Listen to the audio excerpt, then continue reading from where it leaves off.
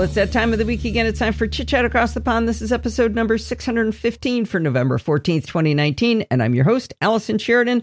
This week, our guest is Bart Busschots with Programming by Stealth, installment 86 of X. So, Bart, you gave us 4 weeks for our homework, and that turned out to be a very good thing. I needed extra time. I started it today. Well, I have good news for you, because this has become an unexpected two-parter. Oh, you mean I have 6 weeks to do my homework? You do, because as I was writing the show notes, I was just finished the Redux, and I was starting into the new stuff, and I looked at my scroll bar and I went, this is too small. So we're going to have it as a game of two halves. There is new stuff. There is really cool new stuff I really do want to tell you about, but I'm not going to tell you about it until next week, most of it. And today we're going to spend our time making good friends again with our friend, The Function.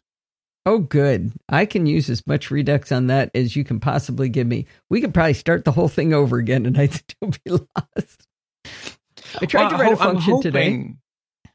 I'm hoping by the way by sort of the way we're going over it again, I'm hoping to remedy that. So fingers crossed. Okay. Let's give it a shot. So just for context, we're going through the many, many, many hats that functions like to wear in JavaScript land. Every programming language implements most of the same concepts, and they all do it in their own unique and special way, and JavaScript just runs home to the object whenever it gets a chance. Dictionaries will use objects. Arrays will use objects. And probably most surprising of all, functions will use objects. In JavaScript land, a function is an object. Okay. Yeah, that's not normal, but normal for JavaScript, I guess. All right. So before we look into the JavaScript specifics, I'm going to do the same thing I did for the other two hats, is look at the abstract concept, because we're sort of also preparing to leave JavaScript behind us, right? We're preparing to move on to pastures new. And when we move into PHP, we're still going to meet functions, and they're still going to perform the same role. They'll just be visually different, and there'll be some other interesting quirks. Because while JavaScript is a quirky language, PHP is controversial in its quirkiness, perhaps. Okay. If you'd like to make two nerds argue forever, put a pint of beer in front of each and ask them, so, PHP, love it or hate it? Stand back. That's where it's going to start. Well, yeah. You know, when you asked about what language we should do next, and everybody said PHP, a lot of them also said, because I hate it, or something like that, right? I know. I don't understand it, but okay, fine. Or with a caveat like, it's a really useful language, but God, I wish it blah, blah, blah, blah, blah. Or, I really hate PHP, but... Right. Anyway, so you get to form your own opinion. I'd be actually quite interested what you make of it coming at it from JavaScript. But anyway, so the function, right? So if you excuse this terrible pun, what is the function's function? Well, the function is a method of taking some code and grouping it into a reusable chunk that has some sort of name that you can call as often as you like, right? So that is all a function is for. It's for making your code reusable. Okay. So that obviously saves you an awful lot of copying and pasting. And in the real world, we humans make mistakes as we program. And if we copy and paste, when we find our one typo, it isn't one typo anymore. It's all over the place. Therefore, you wrap it all in a function and then you fix it once and hey presto, it's all good. Another useful feature of functions is that they allow for a demarcation of responsibilities. Because you don't have to know how a function works to use it. Only the person who wrote the function needs to understand how it does what it does. A user of the function only needs to know what the function does, what inputs it expects, and what outputs it produces. So really, we can treat a function as a black box. So we can basically, as long as we know what goes in, what comes out, and what it promises to do, that's it. So I have never seen how jQuery works, but I use jQuery functions all the time. Oh, so that's an interesting way to look at it. Yeah. So it is a great demarcation of responsibility. So if you're working with multiple programmers, your functions are your logical place where you divide up the work, right? So you say, right, you're going to write that function. Here's what it has to do. You're going to write that function. Here's what it has to do. Everyone documents their code because we're all good people. And then we just read the fine manual and away we go, right? All I need to use jQuery is to be able to read their manual. I don't need to know how the code works. So would you look at it as being like discrete components on an electronics board, on a logic board, where you know what the pinouts are and what their, what values are allowed to go into them and what values are allowed to come out? Yes, that's a fantastic analogy. And they are like little pieces that you then assemble, right? So you make a bigger something out of the work someone else has made in each individual little something. So you string all those functions together to achieve some sort of end that you desire. But yeah, no, that's a really good analogy. Yeah, your little circuit board and you're sticking, but Bob gave me this resistor and Bob gave me that transistor and we put it all together and hey presto, ta-da, it's a thingy. Yeah, while Bob was working with resistors, Sally gave you an integrated circuit, but I understand. Little Arduino board. There you go. Yeah, exactly. So that's functions in the general sense. In JavaScript land, functions are objects, and they're not just any old objects. They're objects that are instances of the built-in class or prototype, whatever word we'd like to use, function with a capital F. So you're probably detecting a slight pattern here. Array with a capital A, function with a capital F. That's sort of how these things go. Yeah.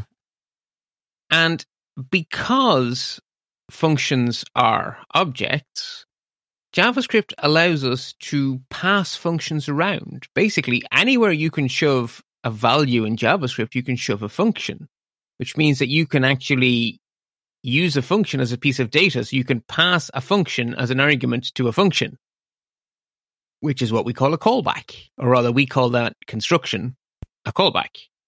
I call it confusing, but okay. Yeah, but you can stick functions into variables. You can pass them around as arguments. You can stick them into arrays. You can have an array of functions if you like. You can put them into dictionaries. Anywhere you can put the value boogers, you can put a function because they're just objects. You can put functions inside arrays. We haven't done that before, have we? Like I just missed that? I'm sure I have, but I don't know if we have. Okay. I tend to do these kind of weird things. Okay. So unlike the array prototype, which gives us a lot of useful additional extras because of the array prototype, so dot length and dot reverse and dot sort and all those kind of things, the function with a capital F prototype actually provides extremely little that you need often. But it does provide a small number of stupendously powerful features that when you need them a lot and you're excruciatingly grateful for them. But there are probably many people who've written JavaScript for a decade who've never used a single one. Really? But they are the magic sauce that makes jQuery and things like that possible, these extra functions. So my experience with them is when I've tried to write APIs, I've ended up using these features of the function with a capital F prototype. And when I'm not writing APIs, I simply never go anywhere near them. So what I'm going to do today is we're going to end this segment by just saying what exists. We're not going to spend any time looking at the detail, but what I basically want people to take away is to know what's possible so that should you need to, you know which bit of the manual to go spend a cup of coffee with. Okay. So I don't want to waste time and, more importantly, mental energy looking at something that you probably won't need. And because you need it so rarely, you kind of have to go read the manual again every time anyway, because the last time you used it could be 3 years ago. Oh, okay. So just sort of important to... to know that they exist, so you know to go look for it. And you're like, hey, that's Bart it exactly. Because I have never used them without going to the manual. I'll just go to MDN, the Mozilla Developer Network, and I'll just double check because I can never remember whether it's apply or call that I want anyway. And bind makes my head hurt every time, but I always get there in the end. But I always have to go read the manual. Okay, so that's just the way. So before we do that, we have some reduxing to do. So we've met functions in bits and pieces. So I really want to take the time today to summarize everything in a coherent way. So the first thing to say is there are 3 distinct syntaxes for defining JavaScript functions that we have met. Between you, me, and the wall, there's actually a 4th that no one uses, which is the constructor for the function with a capital F prototype. No one defines functions that way, but it is theoretically possible, and the docs are linked in the show notes for anyone who's curious. Okay. But that's not how real JavaScript code is written, so we're going to continue what we've been doing so far and ignore the 4th syntax. So the first syntax is the original and best syntax, the so-called function statement. The keyword function, followed by a name of your choosing, followed by a list of argument names, which could be 0 or infinity long, inside parentheses, followed by squarely brackets and the code of the function, which is this construction you've seen a lot. Right. Just to say, all of the examples today have been tested in the file pbs86a.html, which is sitting in the zip file. That is the single emptiest example file I have ever created. There is nothing in there. There is not a single variable.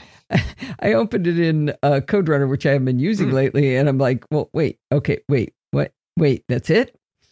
There's nothing there. It is just a place to go, window, show JavaScript console, and whatever browser you're using. That's really all there is in there. Is just open the console in there. A handy file to have around.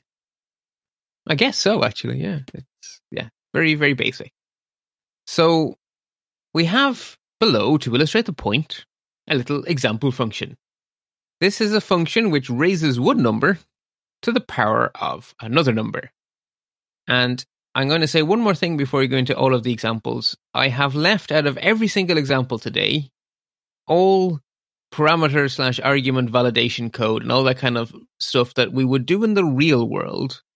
I've left it all out because I want to focus on the core concepts and not on the, checking if the user hasn't been silly, which you would obviously do in the real world. Good. I like it when it's simplified down so I can see the pieces I'm supposed to learn. That helps. Yeah, distilled to its essence. This is essence of function. So our first example function is called raise2, which takes 2 arguments, a number, and the power to raise it to. So I have named the function raise2. I've named the first argument num, and I have named the second argument pow, which does make me think of Batman. But anyway. In order to raise a number to a power, you multiply it many, many times. So the actual body of the function is a for loop, really. So we start off by saying let ans equal to num. So will be our answer become equal to the number. And then for let I equals to I is less than or equal to the power I plus plus, we say the answer star equals the number. So what's going on there? So you're saying multiply it times itself. That one time through, right? Right. So we don't do it for I equals 1 because that's kind of taken care of by line 2, right?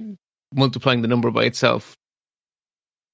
We could have said let ans equals 1 and then let I equals 1, but that just seemed redundant to me. Right. So I said let ans equals num. Yep. Makes sense. Mm-hmm. Excellent. Sorry, I never know whether mathematics only makes sense to me. So I find that hard. I'm usually okay with the mathematics part. It's when you're doing that date math stuff that I'm not going to work with you. Yeah. That's why we use moment.js, because then we never have to think about it. The other thing I should have mentioned is the keyword for telling a function what to spit out is return. Mm-hmm. So when you say return, that is saying make this black box emit this value. And as soon as you meet a return statement, the function ceases to execute. So if you put a few other lines of code after a return statement, those few other lines of code are pure window dressing. It will achieve nothing. Okay, because you've popped out. I think I did that a couple of times early on, and that's how I learned what return does, because, it's window dressing. Doesn't do anything. Yeah. Return does exactly what it says in the tin. It leaves the function. Goodbye.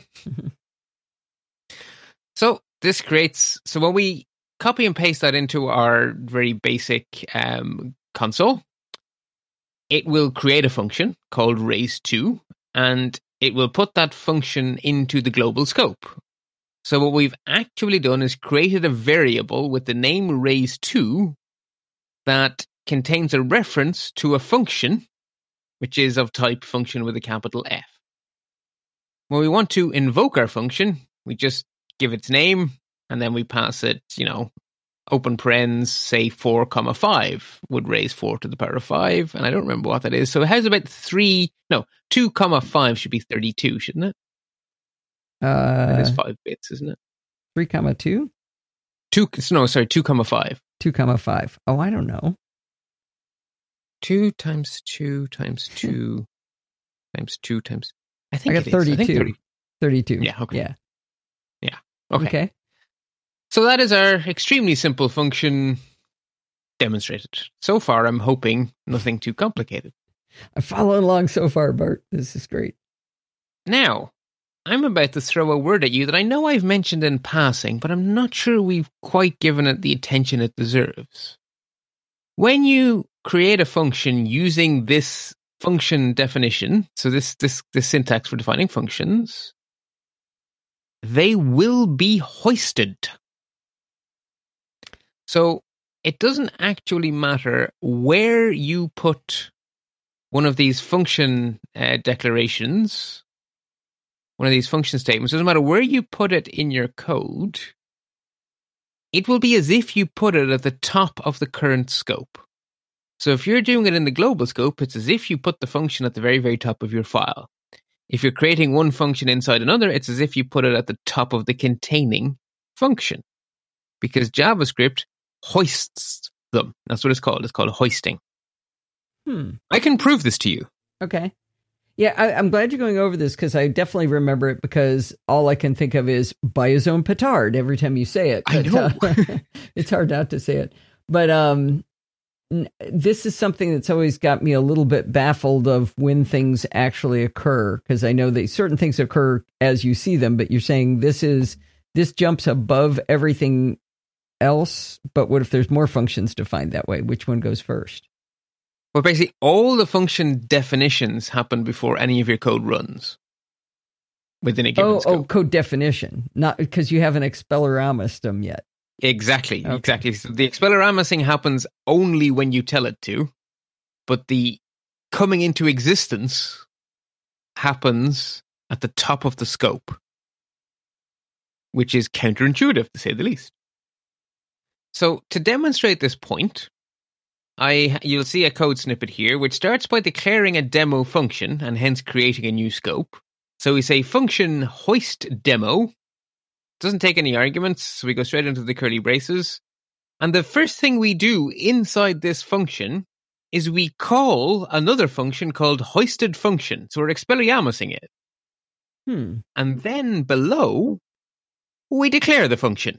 Function. You dog. Hoisted function. Console.log, I exist already. So that's a case of where you defined it after you called it, but because it's hoisted, it goes above the Expelliarmus part, and therefore it already exists. Okay, that's a good. So on the last line of the snippet, we Expelliarmus our demo function, and you will see that when you copy and paste all of that into your console, it actually console.logs, I exist already, which is coming from line 4, calling a function you defined on line 7. Right. That's cool. So what's actually happened under the hood is that JavaScript has silently rewritten your code, and what's really happening is the function definition is first, and then you Expelliarmus it. So takes a little bit of remembering that when you define a function using this first of three syntaxes, it will be hoisted. Now, for an extra frisson of confusion, if you use any other syntax, it is not hoisted. Oh, really? Yes. Only the function statement is hoisted. Function expressions and arrow functions are not hoisted. Why? Because they're variable assignments. Okay. So basically, the keyword function as a statement has this special superpower. Mm-hmm. And nothing else has that super... Okay, that's not strictly true. The var keyword also has that superpower. When you say a var, vars get hoisted as well, but the rule is functions first, then vars, then the code you wrote. So vars get hoisted as well as functions, but don't go. That's another day's shenanigans. Because the vars get hoisted as undefined until you put an equal sign after them. Anyway, that doesn't matter. Probably shouldn't have mentioned that. That's okay. Do my best Hagrid impression now. It is a special feature of this one syntax that it gets hoisted, and it only exists for this one syntax, the hoisting. So it's more a case of why does this get hoisted rather than why doesn't everything get hoisted? Because hoisting is weird. And the only reason for hoisting is because programmers basically the logic is if you're looking at someone else's script, you want to be able to see immediately what the script does. Mm-hmm. And then worry about defining the functions later. Well, when you're building something, you need a bill of materials first. Makes perfect sense. I need to know where those two resistors from the boys are and the integrated circuit from the girl came from. I got to have that before I start. Right, but but the reason that hoisting exists is because programmers actually want the opposite. So if I'm looking at a script someone's written to achieve a task, I just want to see it do its thing, which is going to be call a well-named function to do something, then do that. Oh, so I just care about what black boxes. So you're putting the parts list at the end? Yes, that's actually when you look at a script. Traditionally speaking, when you're looking at people's scripts, that's when I started in work, I obviously replaced someone who had come before me. That's how these things work. And so now I read my own code. But before I was reading my own code, I was maintaining code from my predecessors. And they all follow this pattern. Write the actual functionality at the top of the script and just call a bunch of well-named functions that you treat as black boxes. And then when all of the functionality is there without having to scroll, then define all those boring functions below. And it all works because they get hoisted. Now, that was written in Perl, which also hoists. But Okay, I'll give you another analogy then. It's when you get the IKEA furniture box and you try to build it all, and then after you're trying to get it to go together, then you go, well, I better go see what was in the parts list. And that's when you figure out that they forgot the little pegs. Yeah. I mean, it is a strange way of doing things. And it's because programmers have this weird habit that hoisting was invented so that you could write all the fancy final logic at the top and then deal with the nitty-gritty detail at the bottom. So hence we just have the compiler hoisted for us. So hoisting only exists in this one syntax. So the second syntax that exists is the function literal, sometimes also called the function expression.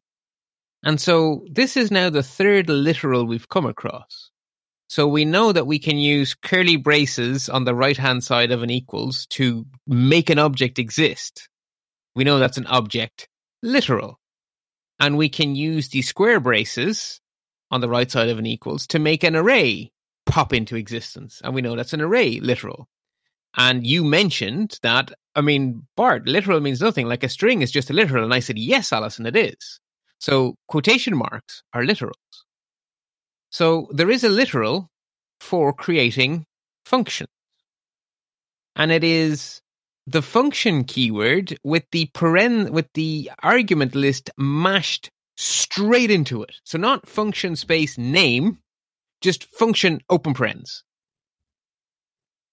Can you remind me why this is called a literal and what a literal really is? A literal is a value. So anywhere that you can put the string boogers, you can put a literal. That's what, to be a literal means that you can treat it as a value. Anywhere JavaScript documentation says value, you can put a literal. So true is a Boolean literal. False is a Boolean literal. Quote, some characters, close quote, is a string literal. Open square bracket 1, 2, close square bracket is an array literal. So you're literally specifying a value. But the functions we just finished creating, function hoist demo and our function to make a power, those are not function literals. They are not, because you couldn't put that syntax, say, as the first argument to another function.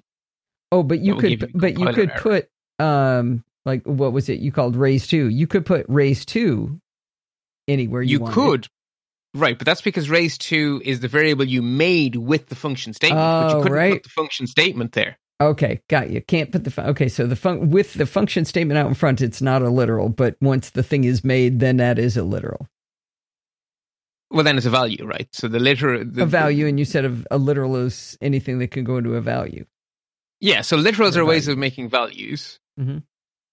So if you want to make a function immediately, an immediate function value without having to give it a name, just make it be a function, then that's what the function expression or the function literal, they're synonyms for each other depending on whose documentation you read. It's like making a string by just saying open quotation mark and start typing. This is making a function by just saying function and then give it the list of arguments. And these functions do not have names, right? The literal does not give the function a name. It just like quote boogers quote doesn't have a name unless you assign it to something. Okay. You have to say some variable becomes equal to the string boogers before it gets a name. Right. So here we're creating a function without giving it a name. We just say function open parens and then we start naming our arguments. So that's why function expressions or literals have a third name. They're also known as anonymous functions. Good. I'm always thinking things are anonymous when they aren't. And just now I was thinking, oh, I hope this is what an anonymous function is, because this one doesn't have a name. So that would seem like it's anonymous. That would make sense. Yeah. Now, because it's a literal, you can choose to assign it to a variable that has a name, but that's your choice, right? So we can rewrite our raise2 function by saying const raise2 becomes equal to our literal.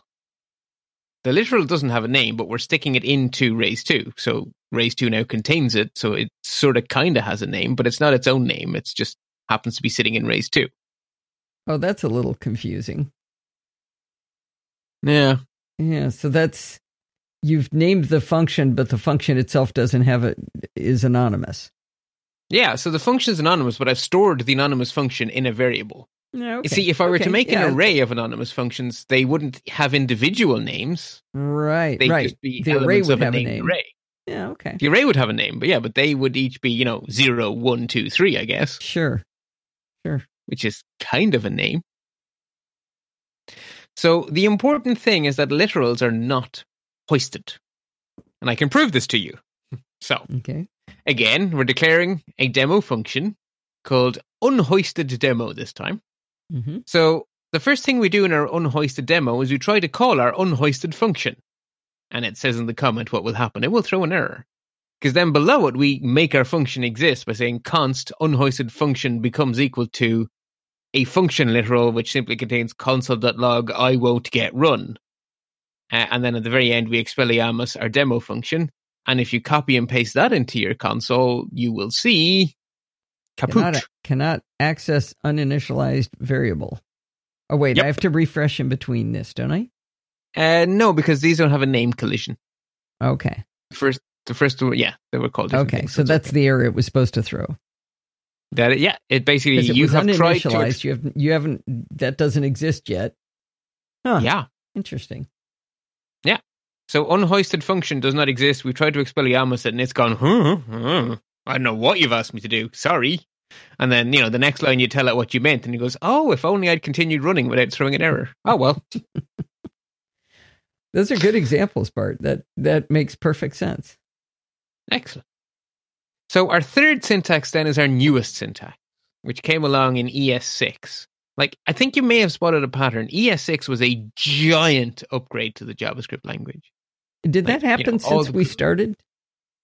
Yeah. Yes, right and around when no. we started? It existed when we started, but wasn't mainstream. Okay. So the browsers hadn't got around to implementing it yet. So I decided to ignore it until it was fully baked. Okay. It's now well baked. Isn't there another ES already now? There is 2017. a few more, actually, because they've started naming them after the years instead of after numbers. So we're now on ES 2019, came out a few months ago, but that's not well supported in browsers yet. So I think browsers are sort of at about ES 2018. Okay. So what is ES6 is the equivalent of what year? 2015, I believe. Oh, wow. Okay. Yeah. Okay. So the last one are so-called, depending on who you ask, either arrow functions or fat arrow functions, but either way, they are a new syntax for creating function literals. Again, not hoisted, and they're basically the same as the syntax above in their effect, with one really important difference. Well, okay, there's a visual difference. They look different. But in terms of what they do, the only difference is what happens with the magic keyword this. And the really good news is, I'm just telling you that an arrow function doesn't get its own this. And I'm now telling you that we won't worry our pretty little heads about what this means until we come to the installment on the prototype hat. Okay. So for today, as far as we're concerned, it is actually just a shorter way of writing a function expression. And what makes it shorter is that we replace the word function. So instead of having the word function straight in front of the list of names for our arguments, we just have the list of names, and then we have equal sign greater than sign. Uh-huh. Which is referred to, that combination of equals plus arrow, or equals plus chevron, is referred to as an arrow. And when you use an equals instead of a minus sign, it's referred to as a fat arrow colloquially by nerds. That makes Hence, sense. these are called because a thin arrow would be the single, it would be a dash or a minus and the greater than symbol. So I'm happy with fat arrow. Good, because PHP uses what it calls the arrow operator, which is minus sign chevron. Oh, good. Okay. Yeah. And so does Perl. Chevron's sort of up and down usually. I'd call it greater than, but. That's a good point, actually, yes. But I guess I watched too much Stargate. I just love the word chevron. So, from our point of view, arrow functions are just a way of writing the same thing shorter. So, for the third time today, let us define the function raise2. Const raise2 becomes equal to open parens num comma pow close parens arrow open my curlies, and then in my exact same code goes in yet again. So it's shorter. It's also more confusing to read, which is why fat arrow functions are a little bit Marmite. People either adore them or detest them. I have yet to come across someone who doesn't either call them black magic and detest their existence, or think they're the best thing since sliced bread. So are they people who think that typing out a long word or a word is like a waste of, I don't know, bits on the screen or something? Yes, and there are people who hate scrolling. And so they just I just want to see what it does, and I don't want to have to scroll, or I don't want to move my head left or right. Okay. I just want to see. Show me. Get to the good stuff. Don't waste my time with fluff. Interesting. Okay. Yeah. It's like a contraction. So it is a contraction. So now, speaking of contractions, now we learn some new stuff. So I have shown you the full-blown fat arrow syntax before in this series, which is what we've just done here. Mm-hmm. But in the special case, which is a very, very common special case, in the special case where a function takes exactly one argument, you can actually make the fat arrow syntax even shorter than it already is. And it's already pretty darn short. So to illustrate this point, we need another function because, well, the one we've been using so far takes two arguments, not one. So my second function we're going to use as a demo for this shortening I can't wait to hear you read this one. Good luck. 2, as in 2 to the power of.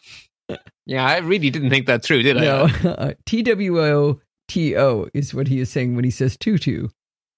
Yeah, I'm not like, don't imagine me in a tutu pirouetting.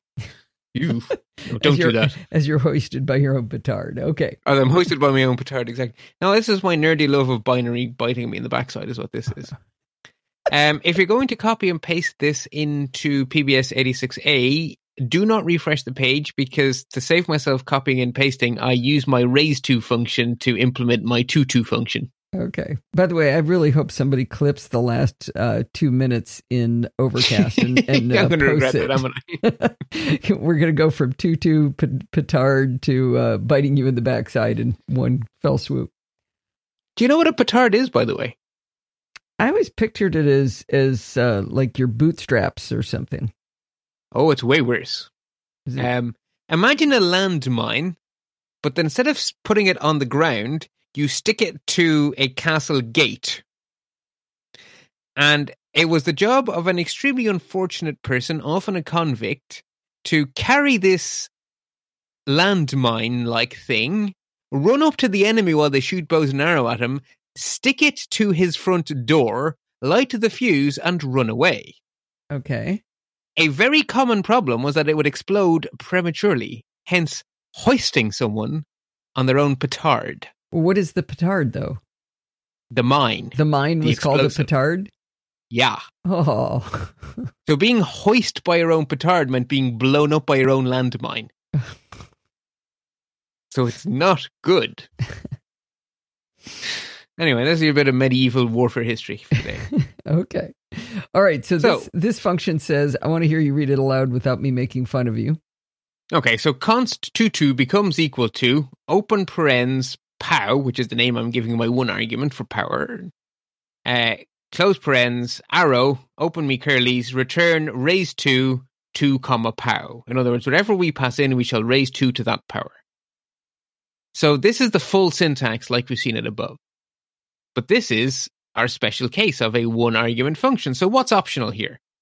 Actually, the parens are optional. Oh, no.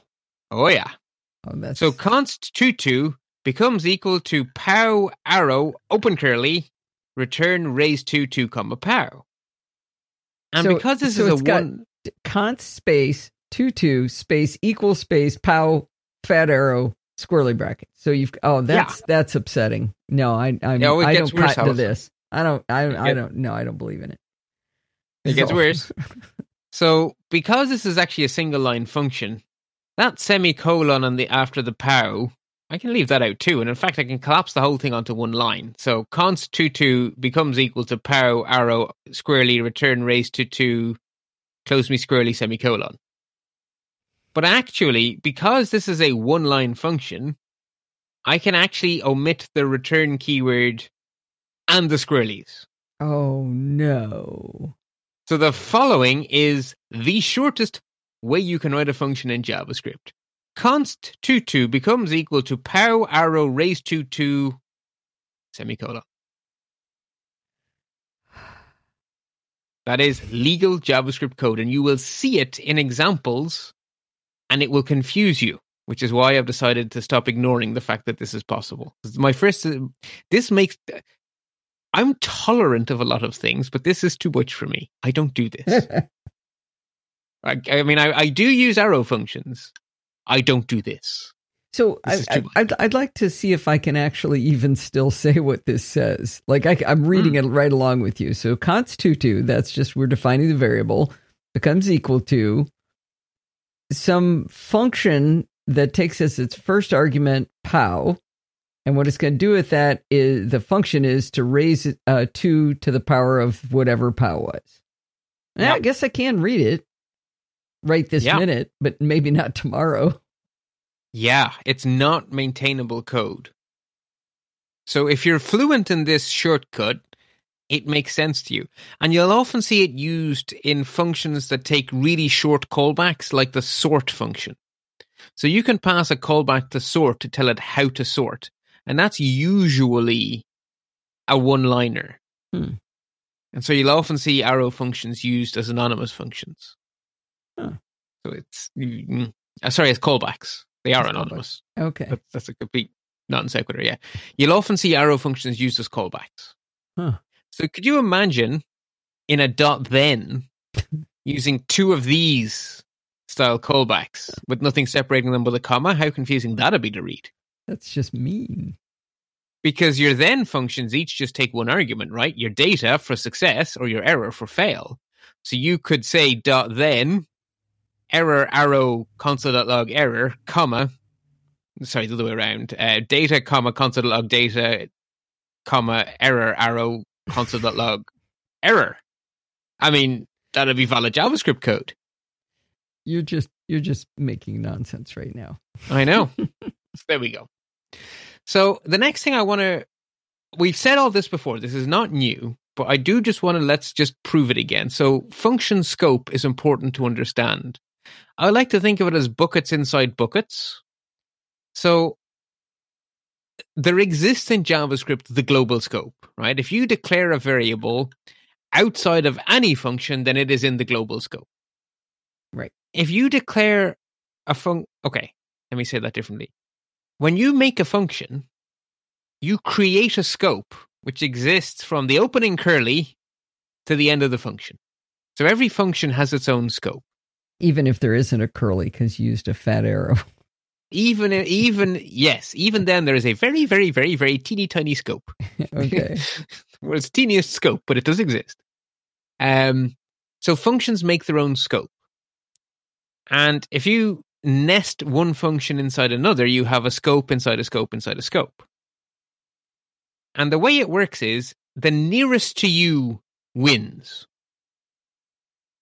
So if you're a function and you inside yourself is declared a variable boogers, and there's a globally scoped variable that's also called boogers, then inside your function, your local boogers outrank the global boogers because they're nearer to you. Okay. So to prove the point, I've used some slightly simpler variable names, A, B, and C. And just because we only learned about it last week, I figured I'd use some destructuring assignment in this example. Okay. I kind of like destructuring now. I don't think I can do it, but I like the concept. Oh, good. So on line 2, which is the first line of actual code, above that we have the wonderful comment, declare 3 variables in the global scope. So we say var open square bracket a comma b comma c close square bracket becomes equal to an array literal, open square bracket, the string global a, then the string global b, then the string global c, close our square bracket to end our array literal, semicolon. Is there a reason you're being specific in calling it an array literal, not just an array? Just because literal is a word that you want me to hammer home. Okay. Good. So what that means is variable A contains the string global A, variable B contains the string global B, and variable C contains the string global C. Okay. We then define a function using the function statement called scope demo. And inside that function, the first thing we do is we override, is the technical term when you replace something from an outside scope. Mm-hmm. So we now say var open square bracket b comma c close square bracket becomes equal to open square bracket scope demo b comma scope demo c. So we now have 2 variables with the same names as global variables, but they're nearer. So inside the function, they will win. And then we make a function inside our function. So function nested scope demo. And here we're just going to replace one variable.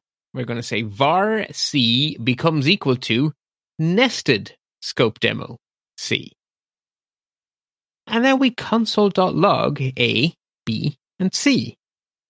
So I'm going to guess that it's going to say global A, scope demo B, nested scope demo C. Ding, ding, ding, ding, ding. Okay. Yes. That is it in a nutshell. Perfect. So that's how scopes work.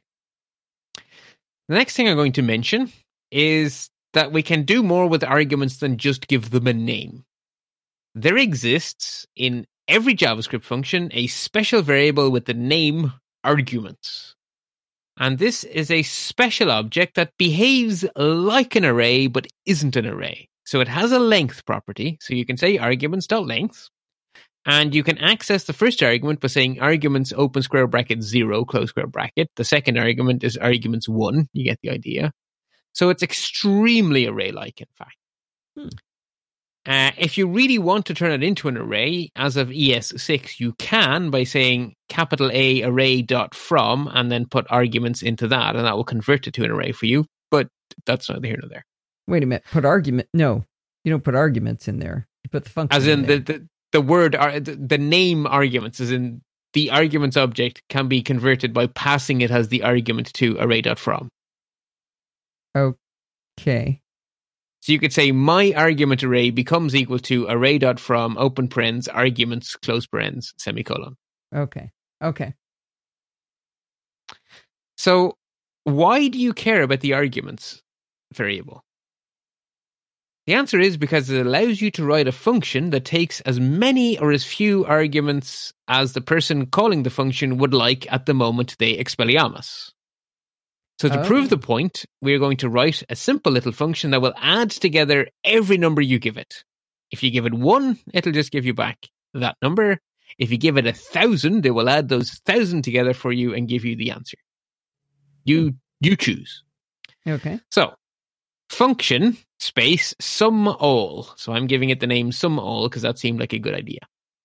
Then I just immediately open and close parens. So I am not choosing to name any of my arguments. Right. They're not getting a name.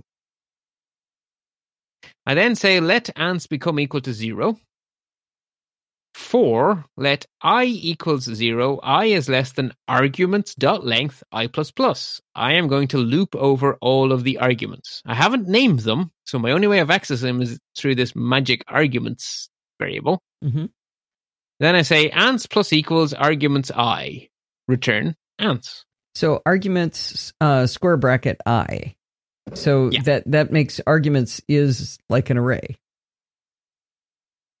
Or exactly. is an array. Yes, we're behaving like an array in any case. We are using it like one, and it's perfectly happy to be so used.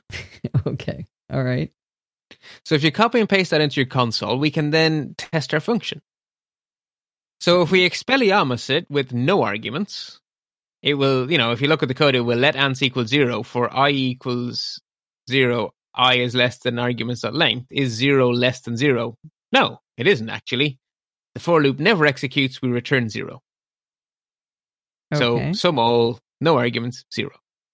Sum all 1, 2 will return 3 because the first time through the loop, I will be 0, so arguments 0 will be the number 1.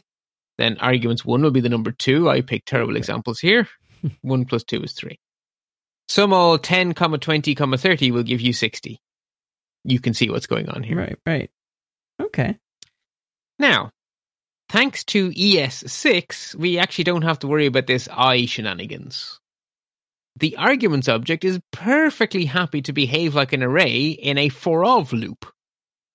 So we can rewrite this with a nice easy for-of loop. So we can say let ans equal 0 for num of arguments, ans plus equals num, return that.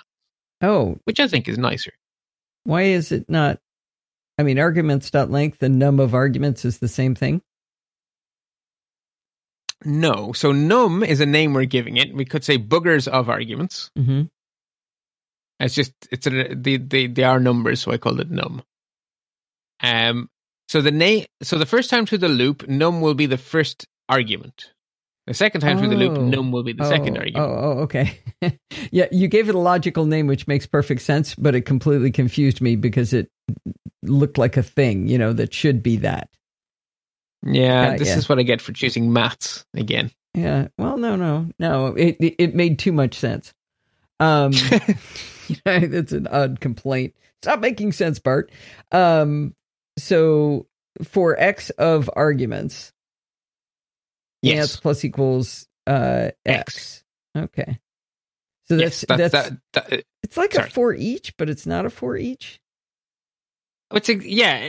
In English, I would describe it as for each, but in JavaScript, it's for of. Okay. That helps me understand better. All right. So the next thing I want to mention is that as of ES6, we're spotting a pattern here. We can give arguments a default value. We do that by simply, when we're naming them, we say equals our default value. So to prove this to you, I'm making a function called repeat string, which takes 1 or 2 arguments. A string and how many times to repeat it, and by default, I will repeat it twice. Or I'll print it twice, which is actually repeating it once, but let's not get carried away. So we say function repeat string str, num equals 2. So ans becomes equal to the empty string. For let I equals num, I is less than 0, I minus minus. I is greater than 0, I hope. That is correct. That is what I typed, right. Not what I said, though. Yes, and good, because otherwise infinity, here we come. So we say ans plus equals str, return ans. So in other words, we just keep sticking the string onto itself until num becomes 0. So if we call that function with just one argument, boogers, it will return boogers. Because we didn't specify num, so it defaulted to 2. Okay, so it went through the first time as 2, then you subtract 1 through it, it's 1. The second time through, then it'll be 0, and therefore it won't go through. Got it. Okay. Yeah. So if we call the function boogers, 3, then the default value will be ignored because we have specified a second argument, so it will now come out 3 times. Okay. So that's how defaults work. If you don't specify anything, the default happens. Otherwise, what you said is what you get, which is sensible, right? That's what defaulting means. So the last thing then to remind you of is the REST operator, which since ES6... Sorry, I just made myself laugh because I made it poop and I put 7 in. Went poop, poop, poop, poop, poop, poop. It made me laugh. Do you use the emoji or the English? Oh, I should. Okay, let me work on that while you keep going. So the REST operator we've already seen in destructuring. Well, we can also have it here in functions. So this allows us to give a name to all other arguments. So we can name as many or as few arguments as we like, followed by ... and the name we're going to give all the rest of them. So the ... is the REST operator. So as an example, we have a function I'm calling REST demo, and I am naming the first argument named arg1, and I'm naming the second argument named arg2, and then I'm saying ... named rest. So named rest will be an array containing all the other arguments. So if I then console.log named arg1 is its value, named arg2's value, and then named rest contains, and then all of its values printed out in a little loop. And if you call that function with boogers, snot, poop, and nose jelly, then I got very, very stuck for things to say. Goop, not poop. Named arg1 will be boogers, named arg2 will be snot, and then the rest will be an array of length 2 called named rest, which will contain goop and nose jelly. Okay. So that's all the REST operator does. It just takes everything else and puts it into an array with the name of your choice, which can be convenient. Interesting. Okay. I do like the REST operator. And it's also so sensible, ... Of course, that means the rest. By the way, I'm thinking maybe when we go to PHP, I should come up with a new word. Oh, I'm just getting used to this one. All right. I just wonder if the audience might be getting tired of it. Well, if you happen to come up with one, I mean, apparently the letter Q is the funniest letter in the world. So if you can come up with a Q word, I'll happily switch. Ah, okay. It's a challenge. See, there is a challenge after all. Right. So we're going to finish up today by just mentioning the function prototype with a capital F and just to say what's possible. So the first thing is there's a link in the show notes to the Mozilla Developer Network's page describing the function prototype, which is where you will find the fine manual, which I have to refer to every time I do any of this. Functions do actually have properties. One of them is potentially a little bit useful in error messages. It's the dot length property, which is the number of named arguments the function defines. So if you haven't refreshed your page, or you could just go back and copy and paste, if you were to get, say, repeat string dot length will be 2 because we have 2 named arguments, str and num. Sum all dot length would be 0 because there's no named arguments in sum all. If I scroll up a bit. Repeat string dot length came out to be 1 for me. Interesting. So the optional one doesn't count. That's interesting. I didn't know that would happen. Huh. Well, but the last time I had written it was repeat string poop comma 7. Okay, now when you did the dot length, did you do it with or without parens? I did not give it parens. Okay, perfect. So you didn't Expelliarmus it. You just said, take this thing and give me its length. So that's what you did is exactly correct. Okay. And it came back to 1. That is very interesting. So obviously the optional one doesn't count as part of the length. Now, how do you know one of them's optional? Because it says equals. Oh. So num equals 2 means it's an optional one because it has a default value. Oh, okay. That's actually JavaScript being cleverer than I was giving it credit for. That's really good to know. If I give it parentheses, it says repeat string dot length is not a function. Right. Because it isn't. Okay. Length is a number. You can't Expelliarmus a number, right? You're trying to Expelliarmus 1. Oh, and then it says, by the way, if you were wondering, repeat string dot length is 1. It actually tells me I know what you meant, but you said it wrong, but I'm still going to tell you the right answer. That's particularly polite. JavaScript is not always that polite. No, that's most polite. It's quite often not anywhere near that polite. Yeah. Another interesting property, which is potentially useful for error messages and stuff, a function that's not anonymous has a name. So you can say .name. Mm-hmm. So repeat string .name will give you the string repeat string. Which isn't all that exciting, but if you had an array of functions, it might be interesting. Another one that's potentially useful for error messages is the toString function, which exists on functions. So if you say repeat string .toString open parens close parens, you'll see the code for whatever the name of the function was. Repeat string. Okay, you completely lost me on that last sentence. I did, yeah. Okay. I tied myself into knots. Okay. So repeat string .toString open and close parens will show you the function as a string, which is actually the code. Oh, that's kind of cool.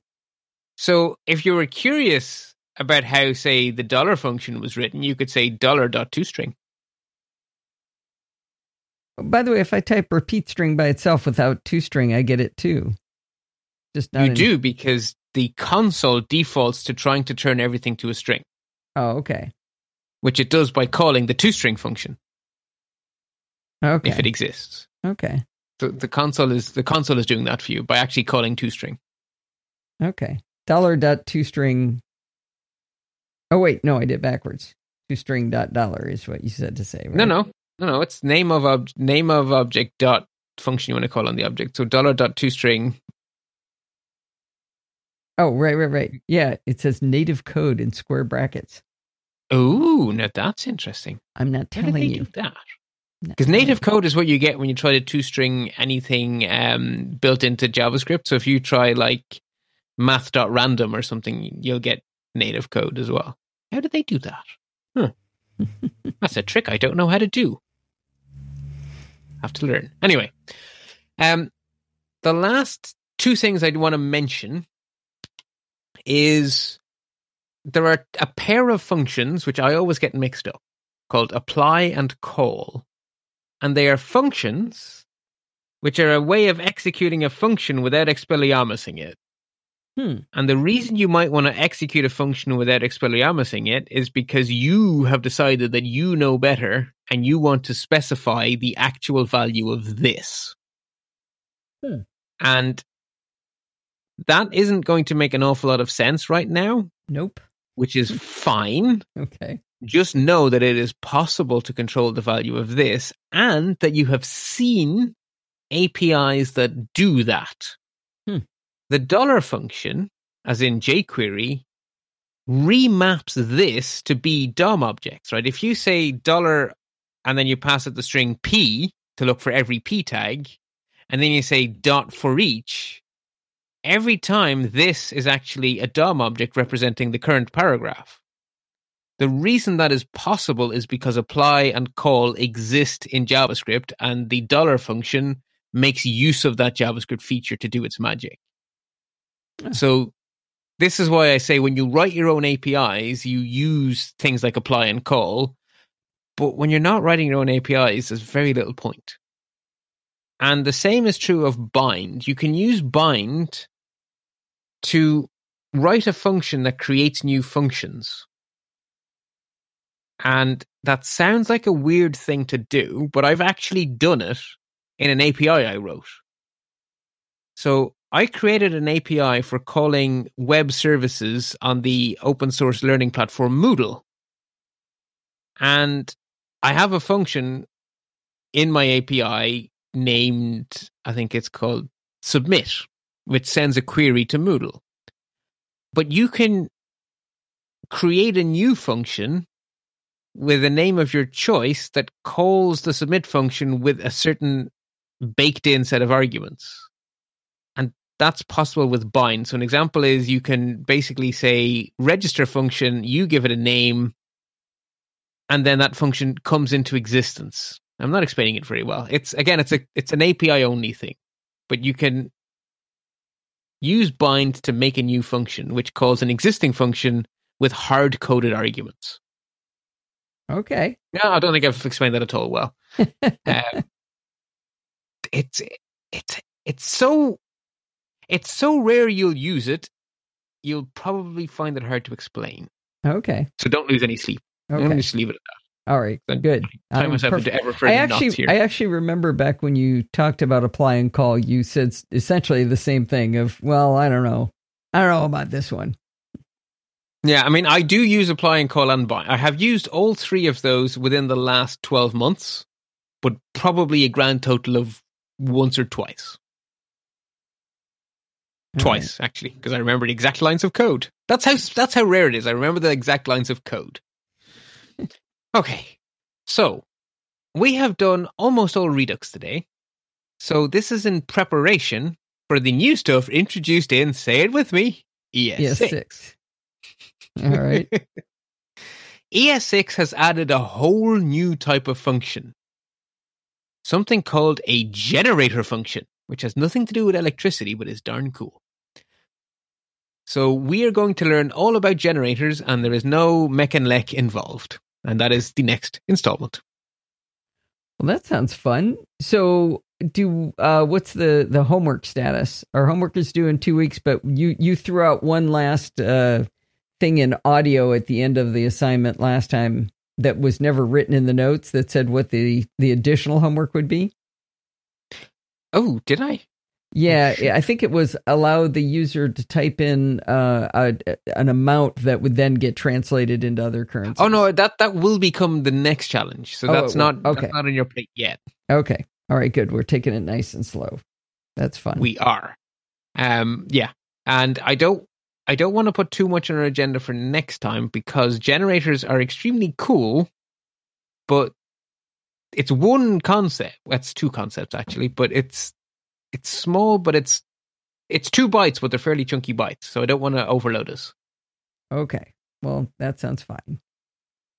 Well, I think we'll actually be coming up on, that'll be Thanksgiving weekend. So not having too much to work on there would be good too. As you're digesting your turkey and your brain is full of tryptophan and you're falling asleep. Right. Exactly. All right. Well, this was cool. This was a little bit of a light episode, but I enjoy the Redux, like I keep saying. Excellent. Well, until next time, happy computing. If you learn as much from Bart each week as I do, I'd like you to go over to lets-talk.ie and press one of the buttons over there to help support him. He does 98% of the work here. I'm just the stooge that listens to him and asks the dumb questions. If you go over to lets-talk.ie, you can support him on Patreon, you can donate via PayPal, or you can use one of his referral links. I really hope you'll go over and help him out. In the meantime, you can contact me at Podfeet or check out all of the shows we do over there over at podfeet.com. Thanks for listening and stay subscribed.